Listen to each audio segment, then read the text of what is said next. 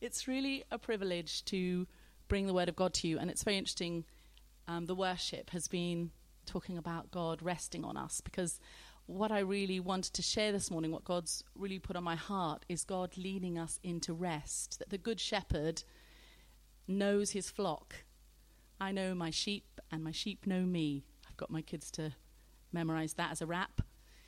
And God knows us, and he wants to lead us into rest. So this morning I'm going to be talking about the Good Shepherd and how God leads us beside still waters and restores our soul, how he brings us into a Sabbath rest. Paul and I have been reading this book at the minute. We're taking turns because we're sort of fighting over it, really. It's called God Has a Name by John Mark Comer. An obvious statement, you might say, but I thought it was quite appropriate in the light of the fact that we've been looking at the names of God. We know that God has a name. In fact, we've been studying Adonai, Jehovah Rapha, El Roi, Jehovah Shalom, Yahweh, Jehovah Sabaoth, El Shaddai, and El Elohe. We know that God has a name, and yet it's incredible to be reminded that God reveals himself to us in so many different ways in Scripture, doesn't he? And reveals a different facet of his character through his names. This book takes one verse, which I'll read to you.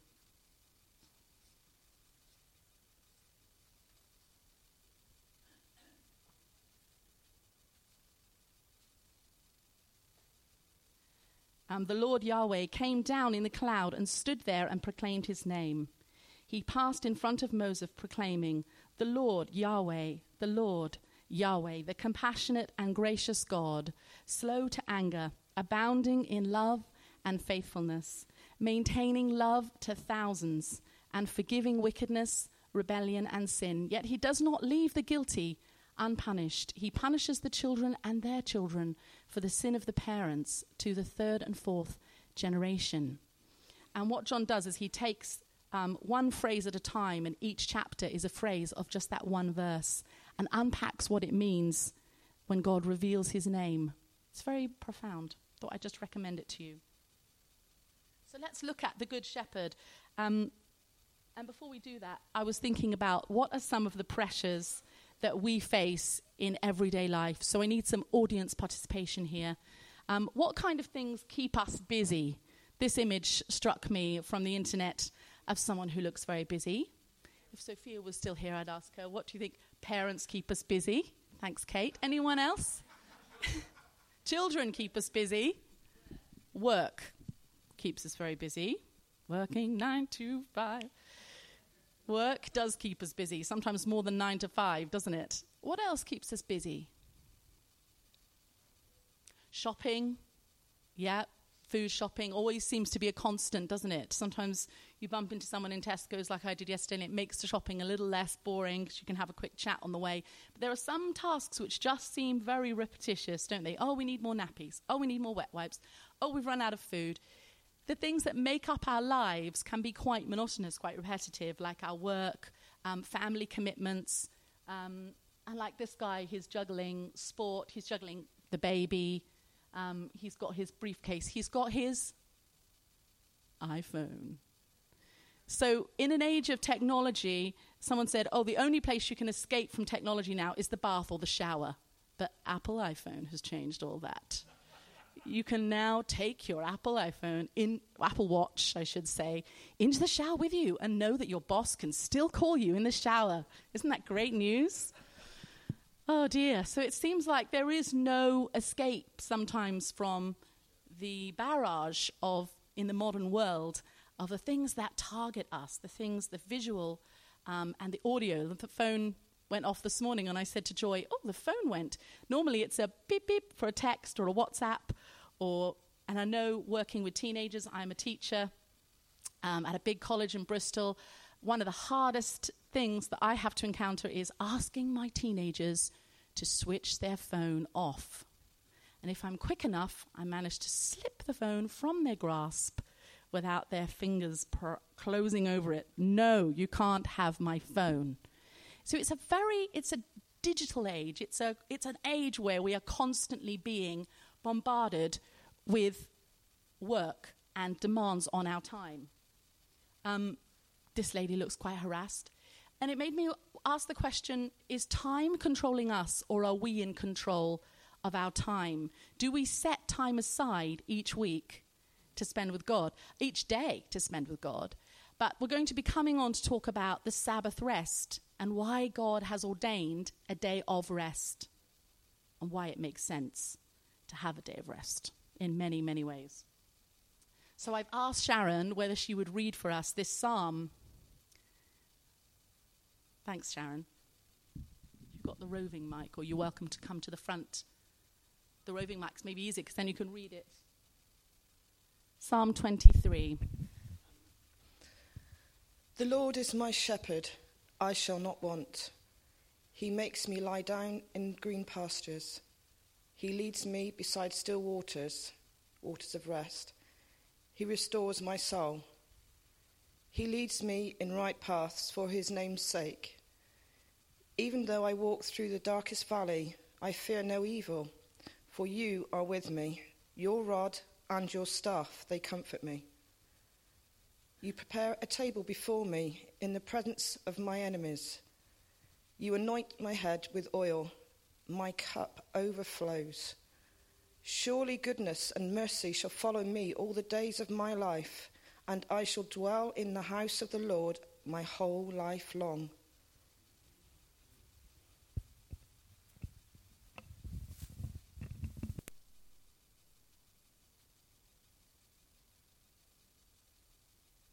Thanks, Sharon.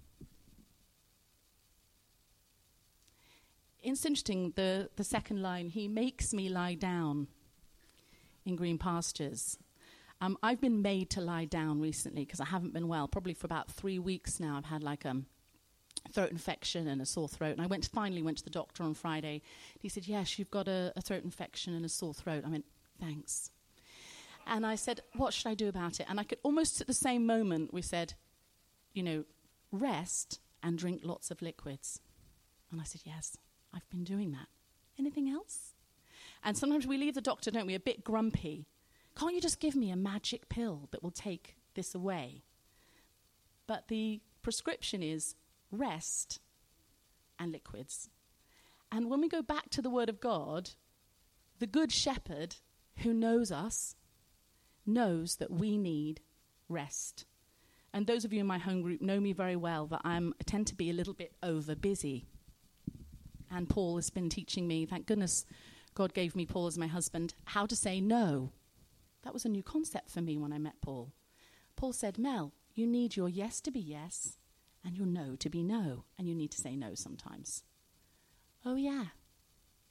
Because if you don't, you get burnt out. And also the commitments that you have are not going to be good because you're not going to be able to follow through on all of those things. So you have to pick the things that you're going to be committed to and commit and do those things well rather than be jack of all trades, master of none. You probably know all this. This is just because I'm quite, basic that I need to be told this. But when we read this psalm, it reminds us, and I think we all need to be reminded to rest and that God wants to lead us into rest. And I don't just mean a good sleep, which is very important, but rest as in knowing the presence of the Holy Spirit and intimacy with Jesus that leads us to a place where we're so secure in who we are that everything comes out of that place of deep security and deep knowledge that we are loved, that we are God's child, and that we are deeply loved by God. And there's no shortcuts, there's no magic pill that will just magic us into this place of God's presence. We have to do the groundwork. When we look at the parable of the sower, first you have to prepare the ground, then you plant, then you water, and finally you reap a harvest. And God wants us to invest time with him. In John, we read these 7 statements about who Jesus is. And it's really good to take one a day, maybe over the next 7 days, and study them. That Jesus said, I am the good shepherd. I am the door. And we were doing this in home group at Yana and Eagles once. I am the door. We were doing the actions to go with it. I am the way, the truth, the life. I am the resurrection and the life. I am the vine. I am the light of the world. I am the bread of life. How incredible that Jesus has revealed himself to us through these statements of who he is. And a way that I draw near to God is by studying one of these, by picking one and thinking, what does it really mean? Let's unpack what it means for God to be our bread. Bread's something that we have to have, isn't it, to live. And when we take the bread and we eat it, we're nourished and sustained by it. In John 10, it says this, I am the good shepherd. The good shepherd lays down his life for the sheep. The hired hand is not the shepherd and does not own the sheep. So when he sees the wolf coming, he abandons the sheep and runs away. Then the wolf attacks the flock and scatters it. The man runs away because he is a hired hand and cares nothing for the sheep. I am the good shepherd. I know my sheep and my sheep know me. Just as the Father knows me and I know the Father, and I lay down my life for the sheep. I have other sheep that are not of this sheep pen. I must bring them also. They too will listen to my voice, and there shall be one flock and one shepherd. The reason my Father loves me is that I lay down my life only to take it up again. No one takes it from me, but I lay it down of my own accord. I have authority to lay it down, and I have authority to take it up again. This command I received from my Father. There's so much in that passage, isn't there? I am the good shepherd. Not I am a good shepherd. I am one of the many. I am the good shepherd. Our Heavenly Father knows us better than we know ourselves. Our husband or wife might know us very, very well, but God knows us better than anyone.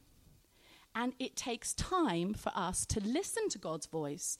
If we look at the relationship of David, who was incredibly a shepherd out on the fields with the sheep, doing a very mundane task, looking after the sheep, instinctively he would have known when the sheep were hungry or tired or in danger.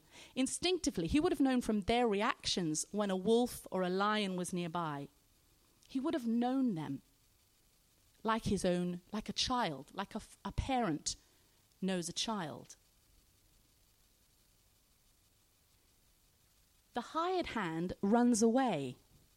And I was thinking about this recently because Paul and I, recently in our community, we've been very affected by a tragedy that happened recently, 3 weeks ago, on the M5, when a family's car was hit. Tragically, the father was killed, and the daughter goes to our school. So she lost her father. She and her brother have survived, and they're doing well, but their mother is still in a coma. This hit the impact of this really hit our community, and it's incredible the way all the Christians in our community have come together to pray for this family who are going through this terrible tragedy. Father John opened the parish church, and there was a prayer service. The headmistress asked me to go in and ask the children to come to the prayer space to be able to pray for the family. There's been such an amazing response of people saying, come and pray, and to provide a space for the children to be able to grieve, ask questions. It's been an amazing time, tragic and terribly sad, but at the same time, God can bring hope in the midst of darkness. And it's incredibly dark for that family. Please pray for them. As a result of this tragedy, the conversation has come up with many parents. Have you got a guardian? Have you named people to look after your children? Because at the moment, these children don't have their parents. Their father has been killed and their mother is in a coma. They had named guardians. The father, whose name was Adrian, his brother and sister have come, his brother and his brother's wife have come to look after the children. They have been named as the children's guardians. But when you sit down as parents and you have to think, who could we name to look after our children? It's no easy task. And when it says the hired hand runs away because he cares nothing for the sheep, it made me think that the people who care most about their own children are the parents. Because you've carried that child in your womb, you have an intimate and a unique relationship with that child which nobody else has. And in the same way, God has this right to parent us. He has won that right because he created us. And we have this intimate relationship with him that is bought with his blood. That he has the right to say, I am the good shepherd. And a father who loves his child disciplines his child and says, you need to listen now because this is important. And there are times when we need to allow the shepherd to discipline us, to make us lie down, to make us stop, to sort of turn off all the technology, the iPhones, the TV, the radio, whatever it is that we're listening to silence the noise and listen to the Holy Spirit and listen to the Good Shepherd. I know my sheep and my sheep know me. And further on it says, they listen to my voice. They know my voice. When some of you know that when I was a child, I was living in Israel. My parents decided to move to live in Jerusalem. I said, where's that? And they said, you know, where Jesus lived. And I was like, okay, because I was 8 years old. I said, so we're leaving our home, we're leaving our school, and we're going to live in Israel. Have I got that right? Yes. And that's what we did. It was quite unusual. So we went there. My sister was 7, I was 8. Barney's going to be 8 on Tuesday, so it makes me think, wow, that's quite young.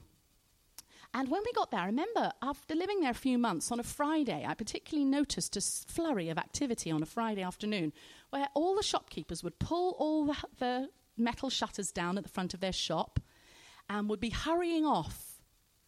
And then I would hear on the bus, because we used to get the bus to school and back, and so we were out in the marketplace, in the streets, I would hear people saying these words, Shabbat Shalom.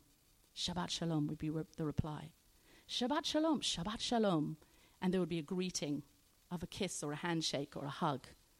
And I said to my mum, why do they keep saying that on a Friday? Why do they keep closing everything down and saying Shabbat Shalom? My mum said, oh, that is because the day of rest is coming. From Friday sunset to Saturday sunset is a day of rest. All evening, all day Saturday, rest. So they're going home early at 2 o'clock, and even the school I was in closed early on Shabbat. It was an Israeli, a Jewish school. It closed early in order for people to go home and make preparation for the Sabbath rest. And it was so embedded in the culture that it was commonplace and everyone understood. Nothing needed to be said. We're closed. You wouldn't expect to go to the shop and be able to buy anything because it would be closed. Shabbat, shalom. Shalom, peace. Shabbat, rest. May God give you peace on your holiday as you remember the Shabbat, which was to rest. Shabbat means to cease or rest, and it's the 7th day of the Jewish week and is the day of rest and abstention from work as commanded by God. Shabbat involves 2 interrelated commandments: to remember, zakor, and to observe, shamor. In many ways, Jewish law gives Shabbat the status of being the most important holy day in the Jewish calendar. It is the first holy day mentioned in the Bible, and God was the first to observe it himself, with the cessation or the ceasing of creation. Jewish liturgy treats Shabbat as a bride or a queen. Shabbat is primarily a day of rest and spiritual enrichment. And if we turn to Genesis 1, we see in verse 1, in the beginning, God created the heavens and the earth. Now the earth was formless and empty, and darkness was over the surface of the deep. And the Spirit of God was hovering over the waters. And God said, let there be light. Moving down to verse 6. And God said, let there be an expanse between the waters to separate water from water. Verse 9. Let the water under the sky be gathered to one place. And God said, verse 14, let there be lights in the expanse of the sky to separate day from night.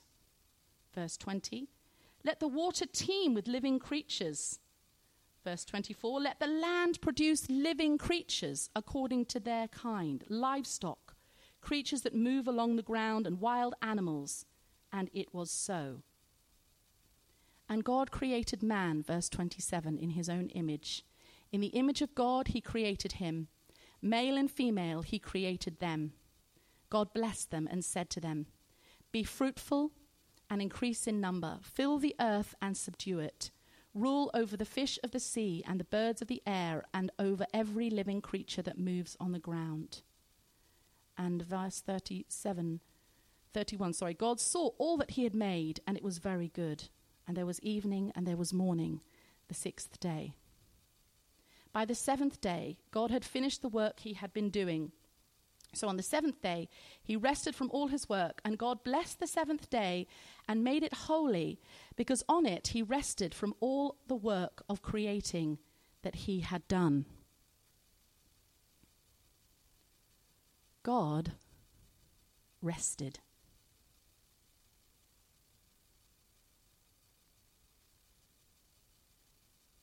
You might say, well, I'm very busy, I'm a student, I have deadlines, I can't possibly.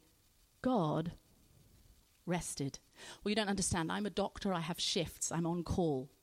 God rested. Well, I'm a mum, I've got demands, I can't just stop looking after my kids, I can't have a day of rest because it's impossible to rest with the children. God rested. Yeah, but I'm a pastor of a church and the phone rings at any time. God rested. If God rested, I think I should. If that was his command, if after this incredible work of his creation, God rested, then we have his example, don't we, to follow. And it's amazing when you look at the clips on YouTube of the Jewish people celebrating Shabbat. It's very powerful. They prepare. They make sure that the shopping is done. They make sure that the house is clean. They make sure that they're ready. A quote here from John Mark Comer, who says, every Sabbath should be a weekly celebration, almost like a holiday. Holidays require preparation. John's Gospel refers to this as the day of preparation. Before the weekly tradition begins, before the candles are lit and the psalms are read, we go shopping, clean the house, clear our errands.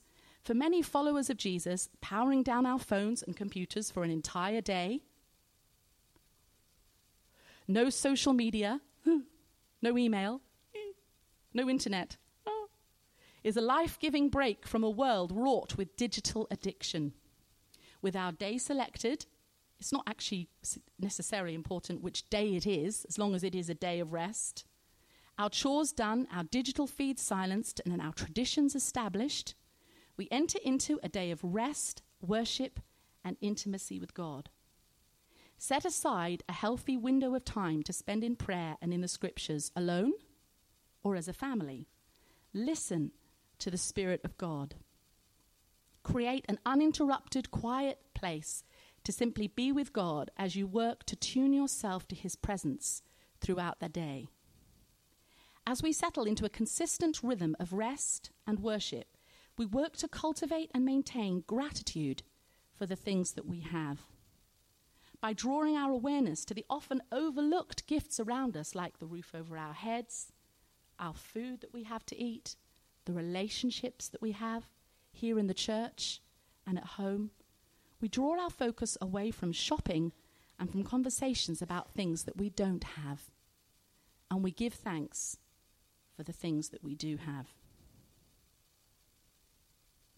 So in the Jewish home, back in Israel, I was privileged to go to a Jewish home, and I watched the mother of that home light the Shabbat candles, which is what I'm going to do now, and recite the blessing, just as a symbol of what the Jewish people do and have done for centuries and continue to do.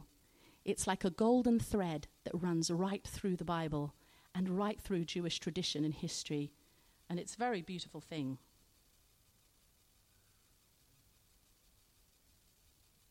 So we can create this tradition. Many of you may keep Shabbat. Put your hands up if you keep Shabbat anyway. You have a day of rest within your week. Anyone? Kind of? Try and have a day of rest.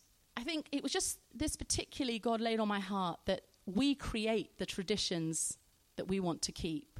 We put the things in our home which we value. We choose how we're going to spend our time. And if you're young, brilliant, you can start now. And if you're older, you can start now. But something that I want to pass on to my children, just like the Jewish mothers teach their children, their girls, to light the candles and to usher in the Shabbat and to usher in this rest. And I read this quote online which says, it was said by a Jewish rabbi, more than Israel has kept Shabbat, Shabbat has kept Israel. And I wondered if you could put sane at the end of that. In terms of rest and keeping this tradition, it's not just keeping a tradition like, oh, we have turkey at Christmas because that's what we do. It's a tradition that is embedded in Scripture. God rested. And we read in Exodus 20, on the day of Grace's dedication, Tony led us through the 10 Commandments. And number 4, the commandment reads, remember the Sabbath day to keep it holy. 6 days shalt thou labor and do all thy work. But the 7th day is the Sabbath of the Lord thy God. The 7th day is the Sabbath. So it is a commandment. If we're commanded to do it, it is something that we need to look at and think, how am I going to do that? How is that going to work for me? In the traditional laws, it's quite incredible when you look at the laws that say you cannot tie or untie your shoelace. Back in the old, Judaic tradition, the rules, the lists were endless. So they had timers that would make their lights come on because switching the light on would have been work. They would take out, I've seen women doing this, taking out the bulb inside the refrigerator so that when you opened the fridge, the light wouldn't go on because that was considered work. We're no longer tied by those minutiae of the law. We are free to celebrate the Sabbath in whatever way we interpret it. But the principle of the Sabbath is to spend time with God. God rested. This quote, Sabbath is that uncluttered time and space in which we can distance ourselves from our own activities enough to see what God is doing. And Eugene Peterson, he wrote the Message, didn't he, that translation of the Bible. We can step back enough to see this is what God's doing. And I think in the light of the tragedy that has struck the family in our school, I have spent many hours thinking about what that means to me. You know, what if that had happened to me on the M5, how would my life be different? And do I really value and appreciate and show I appreciate my family? Or is it easy to take the people closest to us for granted until they're not there? And then it's too late. It's too late. So it's very important to stop and to reevaluate and to reflect. What does the Sabbath mean to me and how can I celebrate it? 2 things that set the Sabbath apart in my mind is it rest? Is it worship? And does it bring us closer to God? So for some of us, going out for a long walk and having time in nature. For me, being in the house, I'm thinking, right, I should load the dishwasher, I should get the tea started, maybe I should tidy the kids' room. So I went for a walk and I lay down on a bench on Friday and there was this amazing tree over my head. It was absolutely magnificent. It was huge. And through it, the sunshine was just pouring through this tree, casting all these shadows through the leaves. And I said to God, wow, that must be the most beautiful tree in Bristol. I felt the Lord saying to me, there are millions of others. You just haven't noticed them. You know, it's not until you lie down on a bench and actually look up that you see the beauty, that you take the time to see the beauty of what's around us. That requires taking the time, doesn't it? Stopping what we're doing. So is it rest? Is it worship? And does it bring us closer to God? There are all sorts of ways in which we can experience rest. Sometimes music helps us. If I'm a bit stressed, Poppy says, Mum, you need to listen to some classical music. It chills you out. I was like, oh, thanks, Poppy. She's quite intuitive, that girl. Classical music sometimes, like just time and space. And sometimes if you've got a hectic life and a hectic family life, this can be really challenging. A family that we went to New Wine with, we camped with them, they live very near us. They said, we're doing the Sabbath. And then we said, oh, how are you doing it? And they said, well, from Friday night until Saturday night, we have a day of rest. We take the kids' iPhones away from them. There is a bit of a battle at that stage. We put them all in a bag, and our iPhones and our iPads, and we put them in the attic. We power them off so that we can't hear them, and we put them in the attic, and then we spend time together. We have a meal together. We light some candles. We spend time as a family, and then we maybe go on the Saturday. We do something special together as a family, like go for a walk or something. We took the kids swimming, and we spend time together, and we read a psalm together. We have fellowship. We pray with one another, and the kids know it's the Sabbath. It's different from all the other days of the week. And this is catching on, because we now know 5-6 families, all who went to New Wine, this is where we heard John Mark Comer speaking about Sabbath rest and what it means to him and how he's kept this practice. And it's just kind of engaged us into thinking, how can we put this into practice in our family? So I'd really encourage you to think how you would put it into practice, because it's very personal how you would decide to celebrate the Sabbath. In Exodus 20, it says, and I gave them my Sabbath days of rest as a sign between them and me. It was to remind them that I am the Lord who had set them apart to be holy. In this day and generation, sometimes we can feel, what sets us apart as Christians? What marks us out as the people of God? And having a day of rest is definitely one of the things which can mark us out as different. When I was a child, my mum used to put a white cloth over the television on the Sabbath and say, no TV. And when I was talking to Paul, he said, yeah, my grandma did the same thing. Anyone relate to that? No, it was just us. But it was like, no, we're going to have a day of rest. So in conclusion, the Good Shepherd knows what we need. He knows how to make us lie down. Sometimes it's like we've got our arms behind us, bent. He's kind of forcing us, come on, you need to lie down. You need to stop. You need to take stock. But he leads us. If we go back to the beginning, he leads us beside still waters. He restores my soul. Only God can do that. And when we have that place of peace in the Sabbath rest, from that point, we go out and we're so much more filled with God's love, with God's peace. We've got that stillness in our heart, which means that when we face a conflict at work, 2 kids had a big fight in my class this week, and I just said, Lord, show me what I should do to diffuse this, to just diffuse this. Give me the right words. And I found that God really does answer those prayers, especially if I've spent time with him first thing in the morning and I've had my Sabbath rest. Everything comes from that place of stillness and peace. And God wants us to enjoy our lives and to know his intimacy and his peace. Let's pray.